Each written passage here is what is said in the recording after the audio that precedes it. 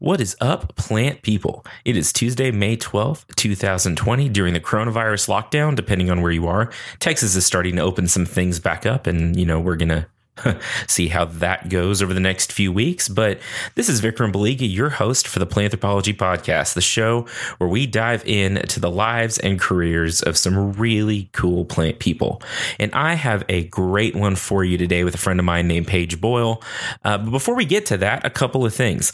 Y'all, I need new ideas. I need new guests. I've got stuff that I want to talk about, but I want to know what you want me to talk about so that the things that I want to talk about can be the same things that you want me to talk about. I don't know if that made any sense at all, and I don't care. So do me a favor, send me some ideas, whether you connect on social media or email me at planthropologypod@gmail.com, or if we're, connected in some other way, shoot me a message, a text message, drop me an idea. If you would like to be a guest on the show, I would love to have you. If you're a plant person or a nature person or someone who thinks that what they do can relate to plants, and, we talked about squid last week. So, it can just be closely related. I want to talk to you. So, shoot me an email, connect through the website, find me somehow, and let's get together and let's come up with some new stuff for the show. Also, reviews. If you want to leave me a review on iTunes or on Podchaser, take a screenshot of it and send it my way. I would love to mail you a handwritten note saying thank you and telling you how awesome you are with a couple of stickers. Also, we have a sponsor for the show, a partner in crime, if you will, except no crimes are being committed, just nerdiness and pecans. So go check out Pecan Ridge at pecanridge.com. Find all kinds of great gifts, pecan-related products. If you say pumpkin pie to them, they'll probably throw things at you. It's all pecan pie all the time. It's not pronounced pecan. It's called Pecan Ridge, pecanridge.com. Mother's Day was last weekend, but it is not too late to send your mom something cool. So head over there, use the promo code PLANTPeople at checkout and get 10% off your order. So again, that is Pecan Ridge at pecanridge.com. Another thing I'm going to start doing at the end of these episodes after the credits is running a promo for a show that you should be listening to. Now, this may be a science or science adjacent show. It may just be a show that I like, or, some creators that I'm friends with on Twitter or in person or wherever else, because this is not the only science show out there. There are some really darn good ones. And so stick around through the credits, and I'm not going to do a mid-roll like a lot of shows do. I want to make sure that my guests and the scientists that I talk to and all the people I talk to kind of get your undivided attention during the episode. But stick around through the credits. I want you to hear it. Today, you'll hear a promo for a really cool science show that's, again, a little not safe for work. We talked about them recently, called Petri Dish, but Sean and Nathan do a great job on that show. So stick around through the credits and listen to a quick 30-second promo for Petri Dish. So, today's guest, Paige Boyle. Paige and I met at a conference a few years ago and have just kept up through Twitter, and I've followed some of her research, and we, interact fairly regularly on there. And I thought what she does would be so interesting for y'all to hear about. She is an ecologist. She's researched everything from turfgrass to earthworms and now clovers. She's a PhD student right now in ecology at Utah State University, a member of 500 Women Scientists, very involved in women in STEM and a big proponent of women in STEM, and just really an A+ exceptional human. We had a great conversation, recorded quite some time ago, but you know what? Earthworms are always relevant. So get comfy, put some earbuds in, throw on your headphones, turn up your car speakers, and settle yourself in for another wonderful episode of the Planthropology Podcast, and stay cool.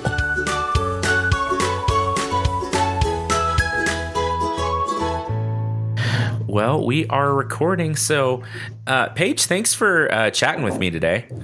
Absolutely. Happy to be here. How's your, you said your semester started this week. How's it going so far? Have you had classes? Have you done things It's yet? good. So I'm actually only in one class, and it's a science communication class, actually. So pretty excited for that. But we only meet in person once every 3-ish weeks. So we met last night. It was like a 4:30 to 7 o'clock class, which isn't great. Wow. But yeah, we only meet once every 3 weeks, so that's nice. Okay. That's a long time. That feels like a very long time. And very late. Yeah. Yeah. My goodness. Okay. So you are at Utah State currently. Is that correct? Yes. Okay. I always try to do my homework, and I'm like afraid that I'm going to say like just completely the wrong place. I know I will eventually. So how did you get there? Tell me a little bit about your background. How'd you get into plants and all the things you do? Yeah. Goodness. So I've always loved plants. I'm not good at growing them. But back in like middle school, I started a garden, and, you know, we just got a bunch of railroad ties and topsoil, and nothing grew, but it was great. And then high school, I took some ag classes just as electives and really fell in love with horticulture, and I was on the floriculture team, and it was great. So that was actually what I was going to go to college for. I was all set up to go to North Dakota State and study horticulture there. And then my last semester of high school, I took an AP environmental science course. And as weird as this probably sounds, we learned about a wastewater treatment facility where they used basically just plants to clean the water. And I thought that was fascinating. And so for the longest time, I wanted to be a wastewater treatment facility manager. Okay. Looking back, I'm glad that didn't happen. But that's how I got into environmental science. So I ended up going to University of Arkansas for my bachelor's, where I got a degree in environmental soil and water science. Really loved it. Was looking for some grad school options. I had done some research during my undergrad on on composting. And my advisor there was working with Dr. Richardson in the horticulture department, trying to figure out this earthworm problem. And they couldn't really find anyone else that wanted to take over the project. And so that's how I got shuttled into it. I didn't really want the project either at the time, but I'm really glad I did now. Okay. So I did my master's with Dr. Richardson, looking at earthworm control on golf courses. Okay. And then at ASA back in Tampa, I think, he introduced me to Dr. Cope, who's one of the few female turfgrass scientists. And so I came out here maybe a year after that for a tour, and here I am 2 years later. That's awesome. So it's funny how much that happens, that, you get into a program and it's like, well, there's funding. And that's why I studied olives in my master's. I didn't know that I cared about olive trees, but right. I think we end up, finding things that we're passionate about. Through that. So I want to get back to earthworms. I think I'm very interested in earthworms and composting, and just, and even what you talked about wastewater processing and just bioremediation and all that. So I'll talk about that a little bit. But so your current research, what are you working on right now? Yeah, right now I am looking at 4 different clover species and mixing those in with Kentucky bluegrass for kind of these eco-lawns. It's not super big out here, but up in Minnesota, they just started a rebate program for like lawns to legumes, I think it's what it's called. Oh, okay. So converting your lawn into some sort of pollinator-friendly habitat. But a lot of the research has only looked at like white clover or some of these like English daisy, things like that. Mm-hmm. And while I was at Arkansas, Michelle Wisdom was doing some research on including bulbs for early forage for pollinators and some of these clovers and things like that. So I got interested in that, watching her research, and so just kind of brought that out here, and it's been a lot of fun. Okay. That's really cool. And I think, so my degree, my PhD, assuming I finish it, I think I will. Hopefully by the time this episode comes out, I will have defended and we'll have passed that. Yeah, I just try not to think about that. Just like it's just general anxiety, right? Mm-hmm. Like, there's always something like floating over my head. Like it's always there. It's always there. Last night, just randomly, like I have not heard anything about my comp exams, nothing. But last night I just woke up in a panic about them. So it just lingers. It's real life, folks. Yep. Like for whatever reason, grad school just like gets in your brain and then it's there. It's just there forever. Yes, it does. Well, that's really cool. And so my degree will be in turf grass, but I've studied more of the water conservation side. How common do you think it is? So two questions here. First, you're talking about researching on mixed lawns and like you said, eco lawns, which I think is where we're going to have to head. I think at some point we don't have a choice but to be more diverse with our species selection and more conservative with our models and stuff like that. Do you find pushback on that, like in the industry?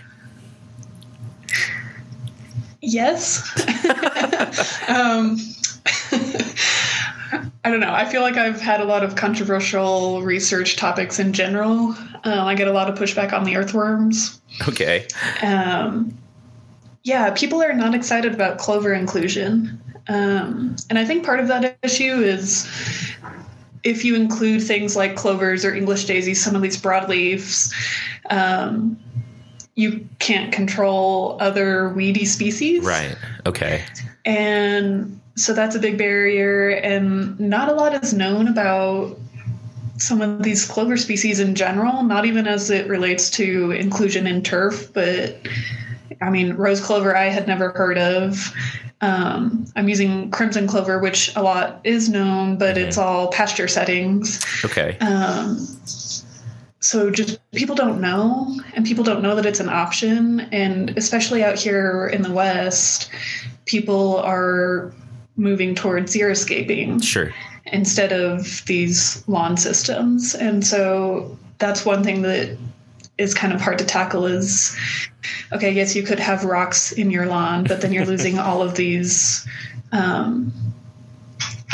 functions that turf or some of these mixtures can provide. So if we include some of these other species, then you get some of these benefits that people don't think about. And that might be a selling point for keeping your lawn. Sure. Well, no, and that's really interesting. That's really great because I think that we have kind of fallen into the industry, parts of the industry where it's all or nothing, right? It's like you have just perfectly manicured. I don't know what grass species you have. We grow Bermuda grass here, so.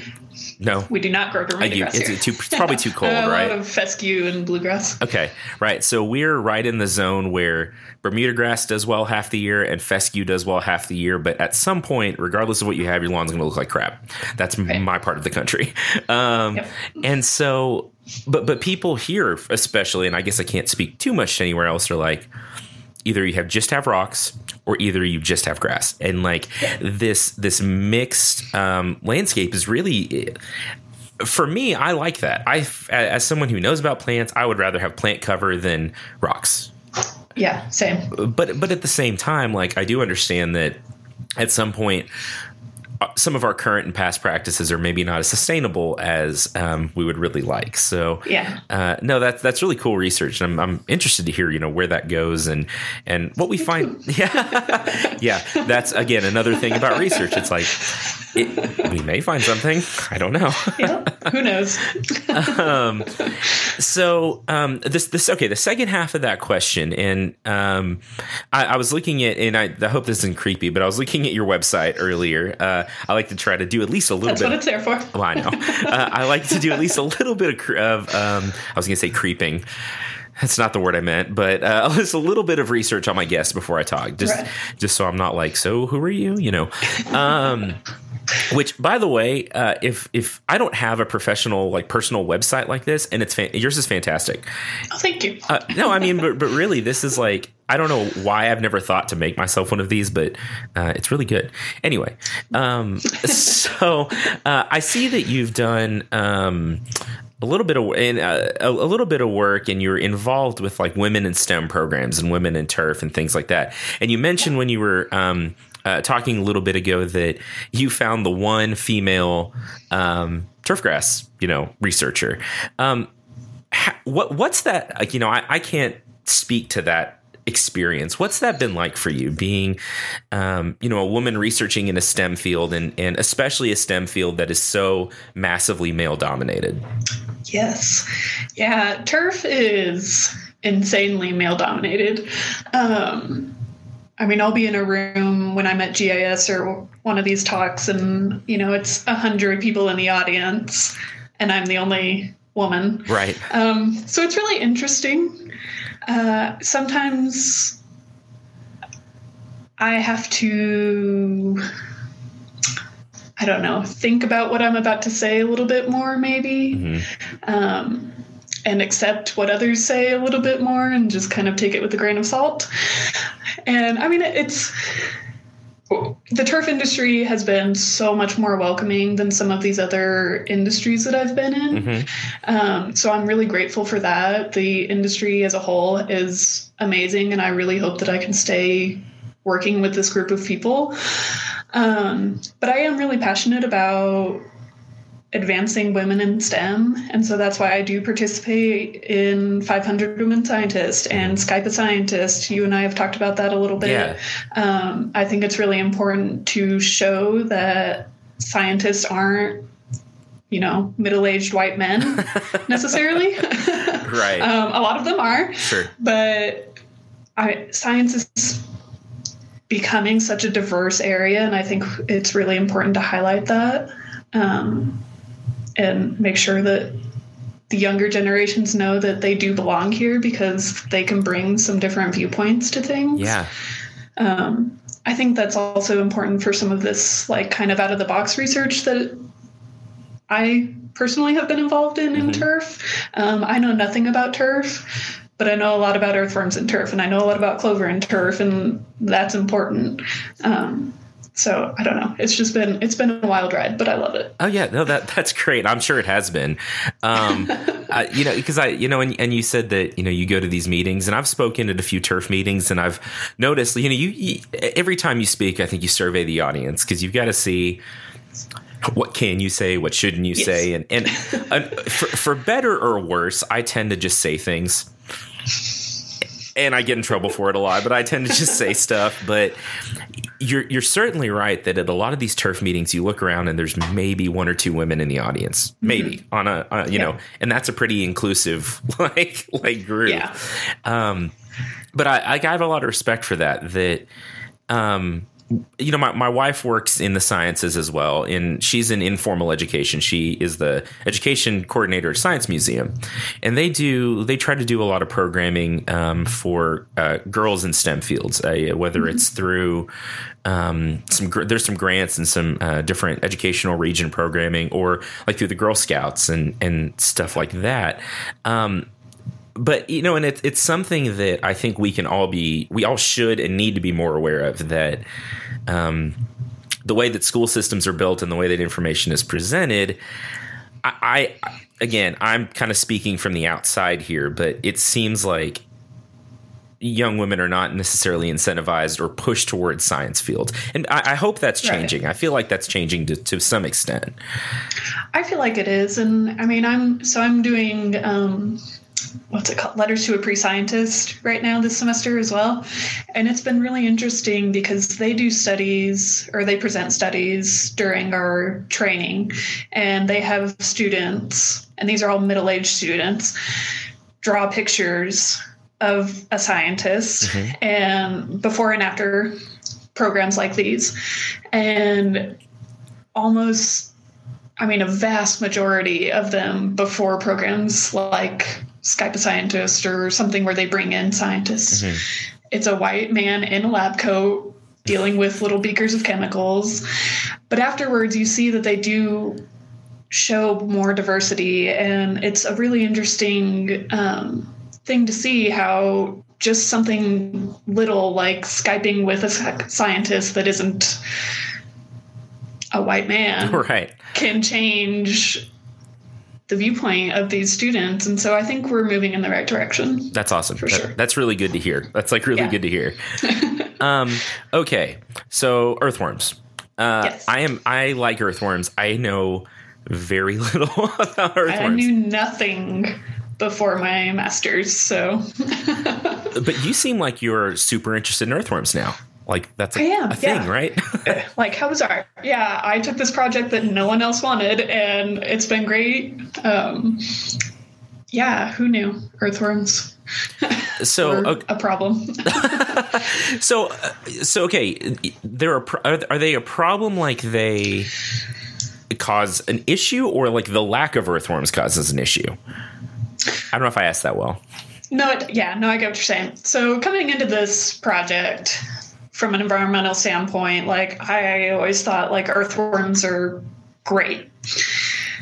Turns out that that's not always the case. So on golf courses specifically, there are species that are invasive to the U.S. and they come up into these sandy greens or a lot of the times fairways as well. And they come up to the surface and they'll poop, and it causes a lot of issues. Mostly with maintenance. They can build up on the reels of mowers and all of that and cause issues with mowing. But they also can cause disease or bring up weed seeds or whatever. Mm-hmm. They're also a really big problem in forest, where they can eat through that litter layer really quickly. And so the entire nutrient cycling of that system is now different than it would have been without those invasive earthworms. So yeah, it's really bizarre. That's fascinating. Okay, that's fascinating. Yeah. because like you said, my headcanon for earthworms is that earthworm's good, right? Yeah. Like regardless, if you see an earthworm, he's your buddy. He's good for your plants, good for your soil, whatever. And it never, and I don't know why, I deal with invasive species and plants. An invasive earthworm never even occurred to me. Like I never even thought of that. There are, I'm trying to think, like 2 or 3 earthworm genera that are native to the U.S., mm-hmm. but it's mostly areas that were not under glaciers before. So mostly East Coast, West Coast. Mm-hmm. A lot of these species have come in from Asia and Europe, and I mean, many, many years ago. Sure. But they're changing the entire system. And especially on golf courses that are not natural systems, you're bringing in these invasives. And yeah, they can have really interesting and not great effects. So. Okay. That kind of just, I'm sorry, I'm just sitting here because that kind of blew my mind a little bit. It drives home the point to me a little bit of how complex ecosystem sciences are. And plant sciences and everything in between. I think there's maybe a little bit of a misconception out there when we talk about plant sciences and ecosystems. And, I don't know if it's that like some of the stuff we do just isn't as sexy as like, oh, I'm researching a cure for cancer and those things are good. I'm now, controlling earthworms. Right. Or I literally watch grass grow. Like that is that was my research project. I watched grass grow. But when you start to really break it down and think about it, I mean, and I'm glad there are people that do the flashier side of science and all of that. I'm glad those people that are there. But the fact that even as something as simple as an earthworm moving into a forest system can change the entire nutrient balance of that ecosystem. Yeah. And it just makes me think about all the unintended consequences we have when we start messing with natural systems. Yeah, for sure. And it makes me ask the question a little bit, which is maybe beyond the scope of what we're talking about here. But how many like really truly natural systems are left? Because I actually just led a lab discussion last semester about this idea of novel ecosystems, mm-hmm. and the idea that people want to revert back to historical norms, but how do we decide what point in history is natural and normal and native? Yeah. Because it's changed so much. And even reverting back to some of these ecosystem standards that might have been natural 50 or 100 or several hundred years ago might not be sustainable in our current climate or society or whatever the case may be. And so, yeah, this whole idea of like novel ecosystems, what's natural, is anything natural anymore? It's really interesting. It's interesting and like a little scary. Yes. That's one of those things that you almost have to try not to think about too hard. Yes. Like all the time. Or like you said, or you'll wake up in the middle of the night like there's earthworms everywhere. Like they're taking over. Oh man. Okay. Yeah. So I want to talk a little bit about a little bit about the science communication stuff you do, because we've touched on it through like Skype a Scientist and some of these other programs, but you also work quite a bit, it seems like, with like the science societies, the agricultural society and crop science and all those groups. How did you, and I don't even know how to ask the question I want to ask really, but how did you get into being so involved with some of these professional science organizations? Kind of by accident, like most of the things that I get involved in. Back in Tampa, I guess, I participated in the Graduate Student Leadership Conference that the Tri-Societies puts on every year. And I met some really cool grad students, which was kind of part of the point of the whole session. Right. And wanted to get a little bit more involved in the societies, didn't know what that might look like. And then last year, I was invited to join the graduate student committee that's part of the Tri-Societies. And we helped organize, I don't even know, a ton of sessions for this last meeting. Back in, where were we this year? I don't even know. It was only 2 months ago. They kind of run together. Wherever we were last year, we ran a bunch of sessions. And then as part of my work with that committee, I got asked to participate kind of last minute on the Crop Science Society's student-wide competition. And so I didn't really help organize that one this year, but I will be more involved next year because I only got brought in on a couple of weeks before the meeting. But that was when we had one student from every crop science division participate in kind of a society-wide competition. They had to do a poster and like a 5-minute rapid talk. So that was really interesting. And then I got asked to participate this year in the kind of undergrad mentoring grad student advancement. I don't know what it's called, committee. Okay. But basically helping undergrads figure out if they want to go to grad school. Okay. And yeah, so just kind of from that, it snowballed, and I'm also on the C5 division grad student committee. Also by accident, I gave a suggestion about what the workshop might be and got pulled into that. And but it's been great. I've met a lot of people, and it's great for my CV. So okay. Oh yeah, absolutely. That's pretty intense. You're way. Wait, it is a lot. You're way more involved than I think I ever have. All by accident. Well, that's, yeah. And a lack of being able to say no. Yeah, that too. Well, and like, you got to be real careful. If you're out there listening and you're a grad student or anybody, you've got to be real careful making suggestions because people will be like, that is a great idea. Let me know how it goes. Yep. It's like, okay. I was hoping someone else would do that. Yep. Learn to say no. Yeah, that is, I always ask like for one piece of advice, like from the people I talk to. That's a pretty good one. Yes, it is. And I wish I had learned it. I still have not, but. Oh, I'm bad at it too. I'm really bad at it too. It's like, oh yeah, sure, I can do that.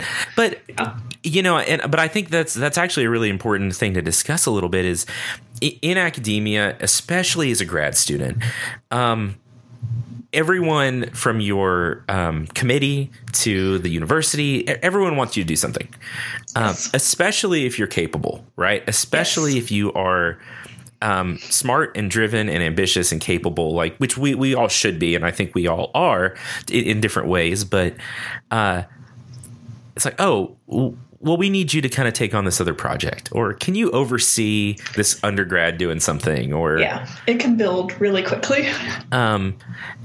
But ultimately, like it's like our careers, right? Like, so we have to do our research and we have to do our writing and we have to graduate for our own personal careers. And so I can't really talk. I don't have a leg to stand on about saying no to things, but me neither. but that is something really important.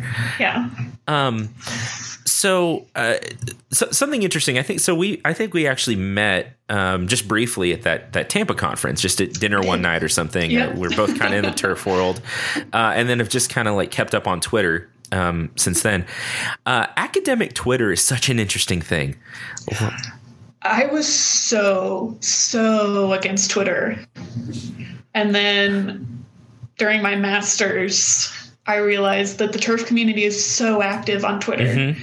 And if you're a grad student and you're not on Twitter, no one knows about you. Right. Oh, yeah. Oh, for sure. And I was so against it, but I'm so glad that I joined now and that I'm somewhat active, because it has led to, I'm giving 4 or 5 talks this year about earthworms. I was contacted about doing the BMPs for Utah golf courses because of Twitter.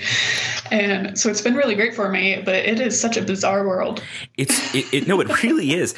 And what I've thought was interesting, and it is an interesting dynamic, because on the one hand, I think you connect with all these other grad students and academics and see the struggles that people go through.